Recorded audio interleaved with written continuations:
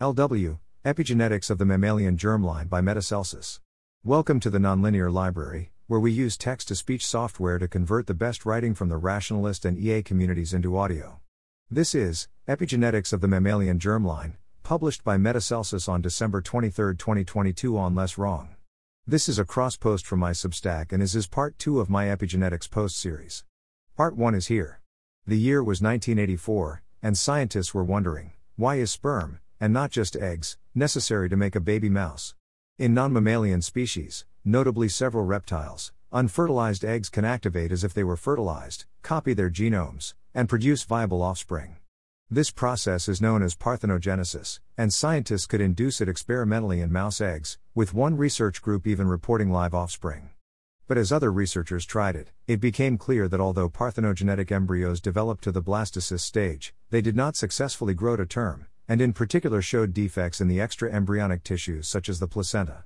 3 labs, led by Azim Surani at Cambridge, Davor Solter at the Wistar Institute, and Robin Lovell Badge at University College London, were hard at work trying to understand why.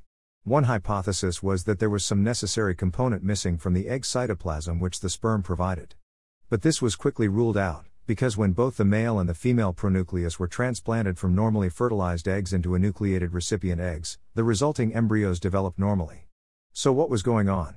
Around the same time, the Surani and Solter labs performed basically the same experiment.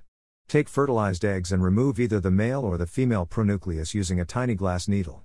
Transplant a new male or female pronucleus into each egg, generating eggs with 2 male pronuclei, 2 female pronuclei, or one of each, as a control. See how the resulting embryos developed.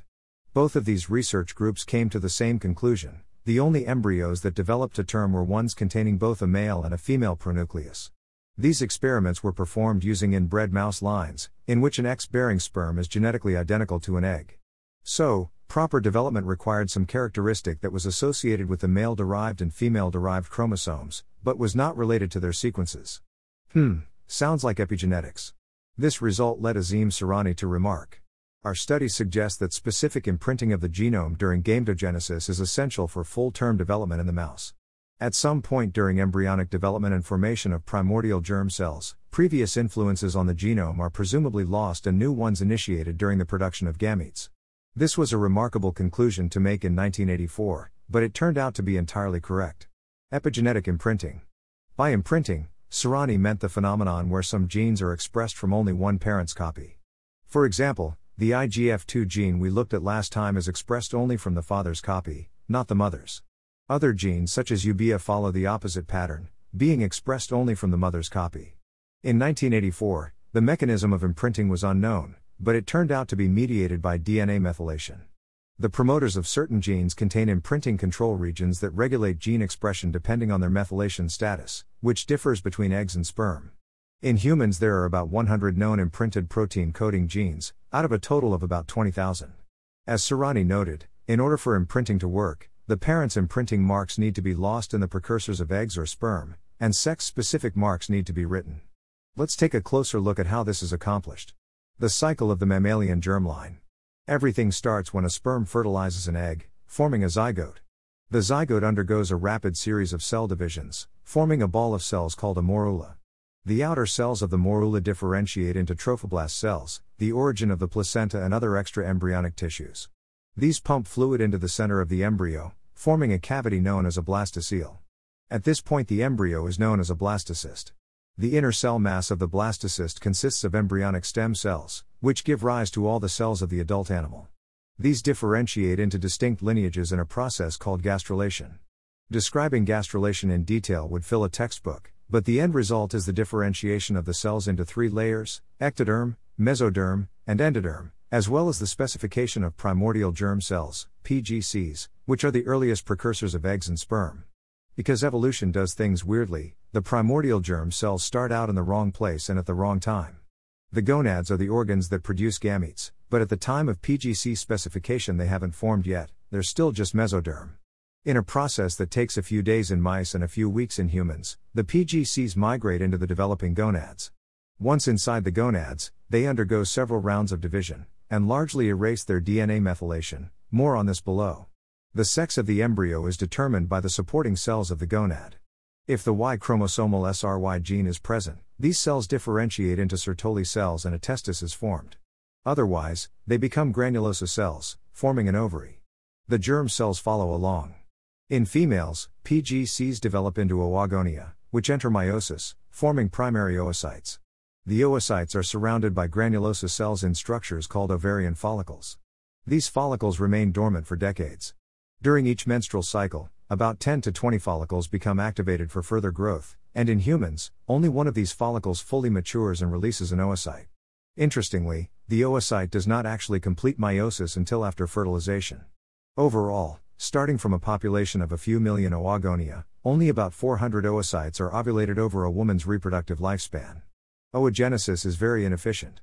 In males, PGCs develop into spermatogonia, which grow inside seminiferous tubules formed by Sertoli cells. Spermatogonia are unipotent stem cells of the male germline. They can either self-renew, or differentiate into spermatocytes, which undergo meiosis and further differentiate into spermatids. Spermatids are the earliest stage of cell that can fertilize an egg, but they can only do this when they are injected directly into the egg. In order to gain motility, the spermatids expel most of their cytoplasm, compact their nucleus, this has important epigenetic implications, and grow a flagellum.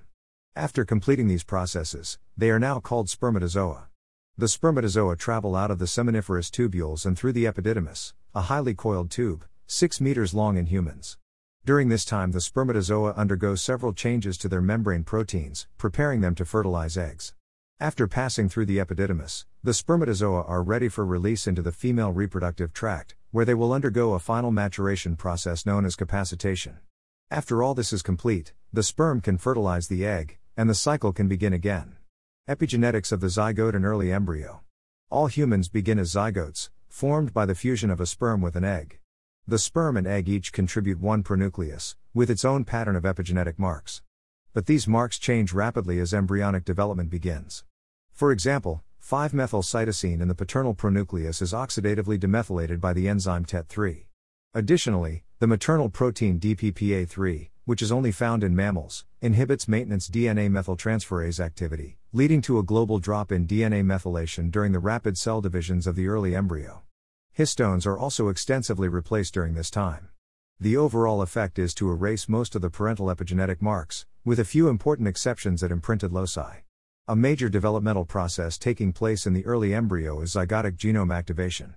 The oocyte contains large quantities of stored maternal mRNAs that support the first few cell divisions, but in order for the embryo to develop properly, it must switch over to mRNAs transcribed from its own genome.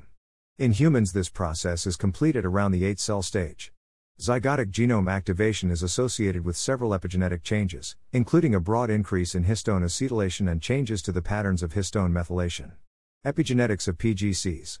As Azim Sarani deduced back in 1984, before sex-specific imprinting can be established, the previous imprinting must be erased. This takes place in PGCs. As PGCs proliferate in the early gonad, they replicate their DNA while shutting off the activity of the maintenance methyltransferase DNMT1. They also upregulate TET enzymes which actively remove DNA methylation, although the passive demethylation is more important. In any case, the result is a drastic drop in DNA methylation throughout the whole genome, with only about 5% of the CPG sites remaining methylated. For comparison, typical genome-wide methylation levels are 70 to 80%. The demethylation is extensive enough that it can lead to the unwanted expression of transposable elements, TEs, which are parasitic DNA sequences that can copy themselves to new sites in the genome, causing genomic instability. To counteract this, mammals express specialized systems to repress TEs in PGCs, such as Crab zinc finger proteins and the Pirna silencing pathway. Additionally, some TEs remain methylated. Indeed, of the roughly 5% of CPG sites that escape demethylation in PGCs, the vast majority are associated with TEs. Epigenetics of mature gametes. After a near-complete erasure in PGCs, DNA methylation is re-established by the de novo methyltransferase MTO as the PGCs differentiate into mature gametes. This sets up sex-specific imprinting. In females, imprinting is established shortly after birth, at least in mice. At this time, the oocytes are arrested in the diplotane stage of meiotic prophase I, where they remain until ovulation. Meiosis involves large changes to histone marks. In particular, recombination sites have H3K4Me3 added by the methyltransferase PRDM9, and after double-strand break formation these sites are also marked by phosphorylation of H2AX. Additionally, the linker histone H1 is replaced by the oocyte-specific linker histone H1-Fu. The oocyte epigenome is stable during meiotic arrest, but after ovulation and resumption of meiosis, there are several complex changes to histone modifications that prepare the oocyte for fertilization. In males, imprinting is established when PGCs differentiate into spermatogonial stem cells, which takes place in late fetal development. Thereafter, the pattern of DNA methylation is relatively stable. However, there are substantial changes to histones as spermatogonia complete meiosis. In addition to phosphorylating H2AX at recombination sites, male germ cells also add this mark, and other repressive marks, to the histones on the UN synapsed regions of the X and Y chromosomes.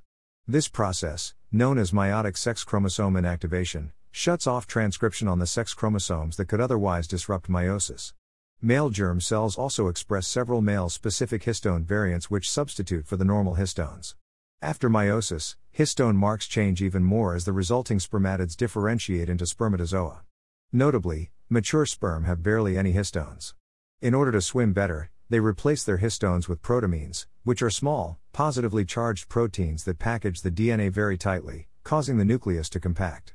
Protamines replace approximately 85 to 90% of all the histones in human sperm. However, this process is not strictly necessary for fertilizing an egg, since round spermatids are capable of producing live offspring if injected directly into eggs. Conclusions. The cycle of mammalian reproduction involves several critical epigenetic events. In the fertilized egg, zygote, an initial round of epigenetic erasure activates the zygotic genome, but does not completely erase parent-specific imprinting of important developmental genes.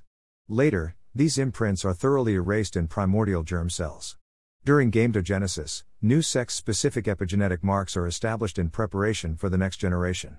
For my own area of research, in vitro gametogenesis, it is critical to understand these processes and get them right, since improper imprinting can lead to developmental defects.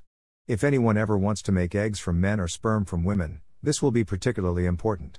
Understanding the epigenetics of the germline and how to alter them has already led to several remarkable advances in mice, such as the creation of viable offspring from a single oocyte by artificially writing the male imprinting marks.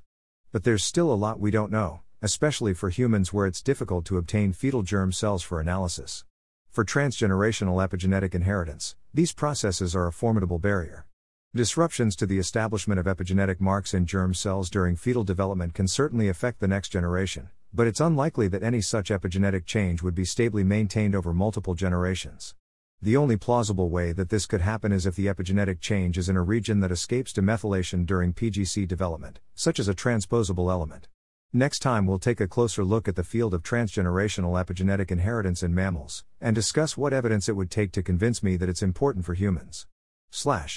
A pronucleus is a haploid nucleus of a zygote, one of which comes from the sperm and the other from the egg.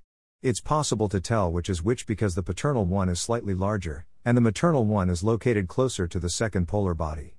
The evolution of imprinting involves parental antagonism and is quite interesting, but is not the subject of this post. For more, see David Haig's writing here. It's not as simple as unmethylated equals higher expression, because sometimes the unmethylated allele produces a long non-coding RNA that acts as a cis repressor of the target gene. See also + sapiens. Imprint et al. And indeed it does.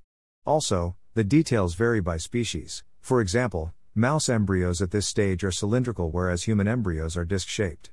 If there is a mismatch in sex between the germ cells and somatic cells, the germ cells will initially follow the somatic cells but then things will go wrong during meiosis. The follicles compete with each other in a hormonal feedback mechanism, such that one becomes dominant. Sometimes this doesn't fully work, and two oocytes are released. This gives rise to fraternal twins. During hormonal stimulation for IVF, it's possible for all of the activated follicles to ovulate, which means 10 to 20 eggs can be collected, lower numbers for older women. 2 to 6 days in humans, 10 to 13 days in rodents, see :/. Interestingly, if DPPA3 is expressed in non-mammalian species, it also causes demethylation. At these sites, methylation is maintained through action of DNMT3, which is probably an effector of PIRNA-mediated silencing, although to my knowledge this has only been shown in slightly later stages of germline development. 10.0.1159-0.pdf. I'm only claiming this for mammals. Other species do their epigenetics differently. Indeed, Agouti viable yellow mice are the only strong example of an epigenetically inherited phenotype in mammals, and it's caused by differential methylation of erythrotransposon. And it's still not very stable. Thanks for listening. To help us out with the Nonlinear Library or to learn more, please visit nonlinear.org.